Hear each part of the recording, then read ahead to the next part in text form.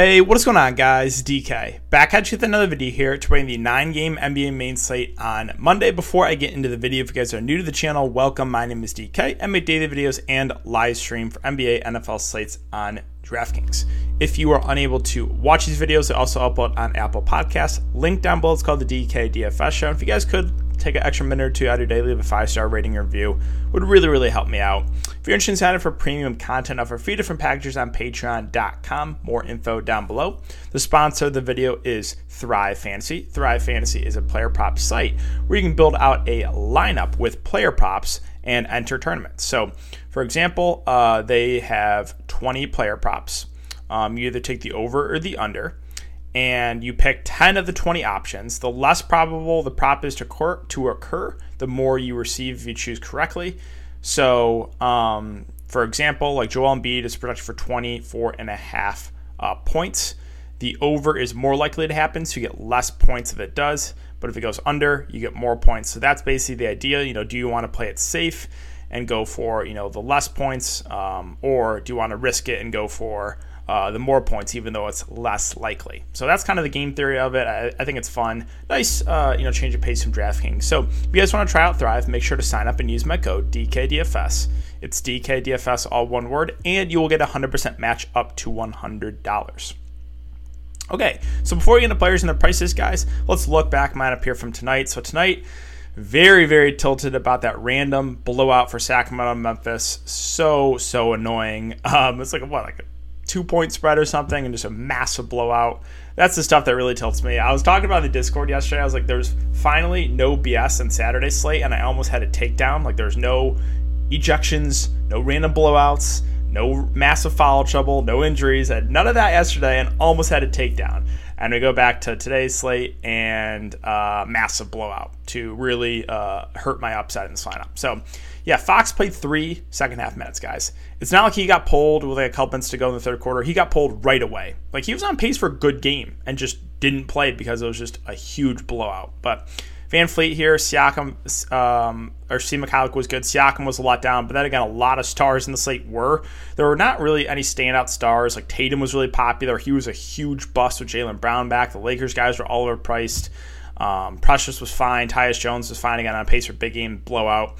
Al Horford, was having a massive game. They closed with Enes Kanter. I go back to Horford because, of course, I had to after at 1% ownership.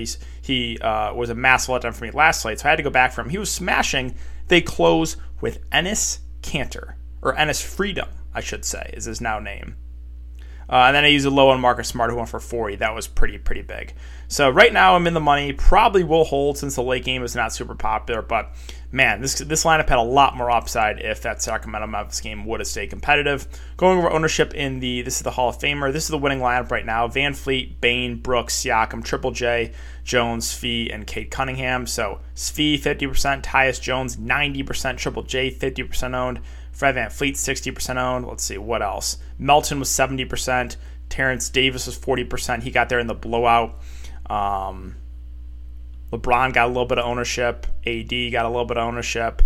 But, yeah, kind of an ugly slate, guys. So that's it for the look back. Looking like a pretty solid night, even with the random massive blowouts. So hope you guys had a good night. And let's see if we can keep it going for this 9-game slate. So let's start off with Orlando and Philadelphia. Orlando, Cole Anthony is already ruled out for this game. We have Mo Bamba, questionable. Somewhat significant because that would open up value for a guy like Robin Lopez. So keep an eye on that. If Mo Bamba plays, I don't think I get to him. I'm scared. Targeting centers, foul-prone centers going up against Joel Embiid. So I don't really think I would want to risk with a guy like Bamba. Carter Jr. has been phenomenal. As long as this game is competitive, he should play over 30 minutes. So I do like Wendell Carter Jr. a good amount here. The only concern is this Magic team is awful. So if the game blows out, that's where he will fail. Jalen Suggs at 5'3", got benched down the stretch. He's been not great, but with Cole Anthony out, he's getting decent minutes, and he's stuffing the stat sheet. He's just not he's not been efficient, so he's fine. Franz Wagner, another player getting big minutes, should get over 30. I think he's a decent play, but the price is coming up on him. If you think the game blows out, you want to look to a guy like RJ Hampton, if the prices come down a bit on him. And then, Gary Harris started last game. He did play over 30 minutes. Like, you can use Gary Harris. He's just a super low usage guy, but he's only 3.5K. And lastly, I'll mention Robin Lopez at 3-3. So he started last game, played 31 minutes. If there's no Mo Bamba again, I think Robin Lopez is a decent value play going up against a big Joel Embiid. And sure, there's foul trouble risk, but at this price point, it doesn't, worry me as much, right? If Robin Lopez is more expensive, then it would factor into my decision more. And we got to Philadelphia, so Joel Embiid, he should just be able to feast against Bamba or Robin Lopez, whoever they try to throw on him, he's just going to be able to feast. He had played 45 minutes last game. That was in double overtime, but 35 in regulation in his first game back. That's good to see. There's no limit on Joel Embiid. I think he's a decent spend up. Only risk is the blowout. A lot of the other 76ers are priced up from when Embiid is out, so I'd probably not get to anyone else. Denver and Miami, well, once again, we're waiting Nikola Jokic news. He's questionable. We'll have to see. It's a tough matchup. If Jokic plays, I like him at the top. If he does not play, then we have guys like Barton, Gordon, Monte Morris, and on the greens viable. They ran a pretty tight rotation. Also, Fancudo Campazzo played big minutes on the bench. I think he'd be a decent value play at only 3.7K, even in a tough matchup. So the whole starting five would be viable in a tough matchup, and then Campazzo off the bench. Moving on to Miami, so a couple of big pieces of news to keep an eye on. Jimmy Butler questionable, Tyler Hero questionable. If they're both in, there's not much that stands out to me on Miami, right? They're a team that is, the top four guys seem priced about right. But if Jimmy Butler and Tyler Hero are out, then I really like Lowry. Then I really like Bam. And then we have to consider some value. Maybe a guy like Gabe Vincent, maybe Duncan Robinson comes viable. Max Strus played some decent minutes last game with no Hero. So there would be some pretty interesting plays here in Miami if one or both of those guys are out. Charlotte and Chicago. So LaMelo Ball at 10.4K. I think a competitive game plays 35-plus minutes. A guy that can stuff the stat sheet. The price is fair. He's been a little bit up and down. He did get benched that 2 games ago when he threw that alley-oop to himself off the backboard. The secondary options here for Charlotte, Bridges, Hayward, fine options. Rozier at 7-1 has been playing pretty well of late. Now, he has a little bit of a lower floor than LaMelo. Won't do as much of the peripheral stats, but he's been pretty aggressive on the offensive end. So a little bit interested there in Rozier. Again, Hayward got benched down the stretch in overtime, a little bit frustrating, but he was only 6.3K, so it's like a decent price point. Mason Plumlee's still out. I would assume PJ Washington starts, but he's now 5.1K, also prone to foul trouble, which does worry me, especially against a guy like Vucevic. Probably won't get to anyone else here in Charlotte. Cody Martin minutes went down. He wasn't some foul trouble. I think he probably gets closer to 25-ish minutes. So, yeah, not much else here for Charlotte. Moving on to Chicago. Kind of the same thing I said about Miami when they're fully healthy. Just no one really stands out. The guy that probably looks the best, assuming there's no limitations, would be Vucevic against his front court. So we'll have to keep an eye on the news. He only played 30 minutes there against Miami, but if he's going back to his 35-plus minutes, I think Vooch would be my favorite option. Lonzo's played well of late, but again, his price is now up. It is the ball narrative. If you want to play the ball narrative and play LaMelo versus Lonzo, you can, but I don't read too much into the narratives. Caruso is priced about right. There's not much else here in Chicago. OKC and Houston, so SGA is back, which does hurt this lineup. SGA himself at 8K, it's a good matchup. He should play 35-plus minutes. Now, the floor is lower on SGA Gilgeous-Alexander. He's not handling the ball as much with Josh Giddey in there. So, but the price is fair at 8K. I like him for GPPs. Josh Giddey at 6.5 is just a secondary play. Floor is lower with SGA in the lineup. Lou Dort's going to play big minutes. He's probably going to play 35-plus minutes, more out there for his defense, but can knock down some shots. I think he's a fair value. Robinson Earl at 4.2 doesn't really stand out to me. And then the rotation behind that is just too much of a headache for me to try to go to anyone else. Moving on to Houston. So I used Christian Wood, Kevin Porter Jr. last game. That went really, really well. Both were absolute smashes at about 50% ownership.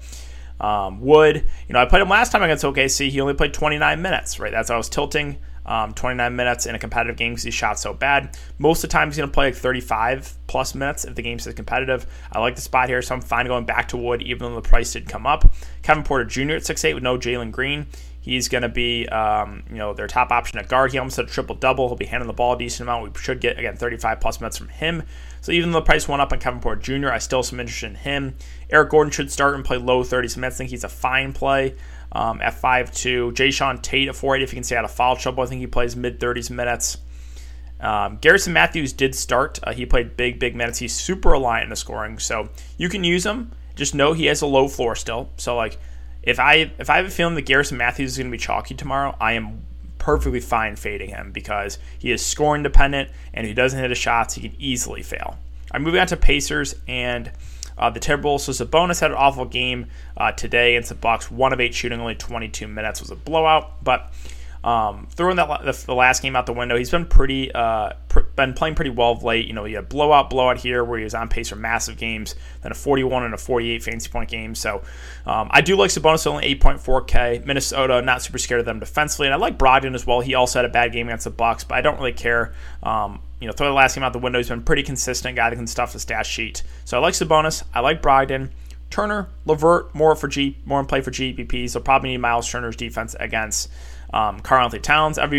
Seems like every 10 games or so, Miles Turner goes for the random 60 fantasy point game. So, and you can always, look to him for GBPs. And then Chris Duarte at 3.9K. Minutes been ticking up a little bit on him. I think we'll get 25 to 30. He is sub 4K, which makes him a decent value play in my opinion. And moving on to Minnesota. So Karl-Anthony Towns at 9.7K. More so in play for GBPs.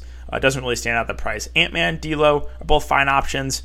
Ant-Man was the massive chalk 2 slates ago. He was a huge bust. They both just seem priced about right. If a lot of people are going to Ant-Man, again, I would just rather go to D'Lo for much less ownership. There's still no Pat Beverly. Last game, they actually started Torian Prince at 3.2K. He played 31 minutes. Again, the game to go to double overtime. You can use Torian Prince. He's not a good point per minute guy. McDaniels at 3.4K. He's been getting a little bit more run of late, but he's been, kind of standing in the corner on the offensive end. Malik Beasley at 4.4. I do think it's more opportunities. However, he's still reliant on scoring. We saw the floor from him last game where he only went for 7 fancy points. So not much else here from Minnesota. Cleveland and Dallas. Cleveland running pretty tight rotation. We'll start with Darius Garland at 7.7. I like him here. He's just playing massive minutes. He's going to play 35 to 40 minutes. He's a guy that's going to stuff the stat sheet. 11, 7, 11 assists the last 3 games. Not scared of Dallas defensively. I think Garland's a pretty safe play. And I really like Jared Allen too. Just playing big minutes. Should play 35 to 38 minutes. A guy that's a good rebounder, good shot blocker. I like targeting bigs against Dallas, so I do like Jared Allen. Mobley's fine in his first game back. He played 33 minutes. It looks like there's no limitations on him. Rubio off the bench, more of a contrarian option. Just more confident in the minutes now for Garland. We have Dean Wade doubtful, Chetty Osman questionable, so I think Lauri Markkanen might get a slight minutes bump. At 5.6, I think he's a pretty safe play. The minutes will be there. Doesn't really have insane upside, but I don't think he's going to kill you. Don't think I get to anyone else, though, on the Cleveland side. Moving on to Dallas, Luka Doncic is the top. I do like at 11.3. The prices come down on him a little bit. He should play 38 minutes. He's a guy who can stuff the stat sheet and turning it on a bit of late. He started really slow this year, but I think Luka is one of the better spin ups in the slate. Porzingis, secondary play at 8.6K. Brunson, questionable. I would think he comes back because he did practice on Friday. And then one value play I want to mention here, Maxi Kleba off the bench, has played 36 and 30 minutes last couple games. I think he's a pretty decent value play against a big front court. Now, if Brunson comes back, that would be one more body in the rotation that would maybe make the minutes go down a bit in Kleba. So if Brunson comes back, it makes Kleba a little bit riskier, but at 4K, I think he's worth a look for salary relief. Okay, so Washington and San Antonio is the next game here. They're basically fully healthy, so no one that really stands out to me. Dinwiddie's really been struggling late. Beal's really only someone to look to when Dinwiddie rest. Kuzma, you can play him. He has upside at times, so he still has a pretty low floor. As far as the centers go, I think I would rather roll the dice on Gafford. Again, he is very prone to foul trouble. He's gone for 36 fantasy points the last couple games, but chalk Gafford will never, ever work out. It never will. He had 8 blocks 2 games ago. If he's going to be pretty popular on the slate, I'm going to fade because he is, again, very, very prone to foul trouble. KCP will play 30 minutes. He's always playable, but he's pretty reliant on scoring. I don't think I'm going to get to anyone else on Washington. Moving on to San Antonio, DeJounte Murray has been phenomenal. He's playing massive minutes. The Spurs ran a really tight rotation last game, too, with Doug McDermott and Devin Vassell, which is good to see. So I do like DeJounte Murray a good amount here at 9.6. I also am pretty high on Derek White because, again, the minutes really condensed. They ran a really tight rotation, played 37 minutes in regulation for Derek White. So I think he makes for a pretty solid play at 5.9K. Keldon Johnson, a little up and down, but he's the wing that has the most upside. Again, 38 minutes is good to see. And then Jakob Poeltl, 5.7, I think is one of the safest plays on the slate. Good rebounder, good shot blocker, should play mid-30s minutes. I really like him at that price. Vassell, McDermott, both questionable. If they're both out, again, kind of solidifies the minutes for the main guys. And then I said, you would think Lonnie Walker would play more of those 2 guys out. Pop said, no. If you played Vassell last slate, you got popped. That's the smart thing to do. Couple of wings out, play the wing off the bench more minutes. Let's play him less minutes. That's Greg Popovich for you. He wants to play Keita Bates-Diop for some reason, big minutes. Doesn't make any sense. So main 4 guys for San Antonio, in my opinion, all look pretty good.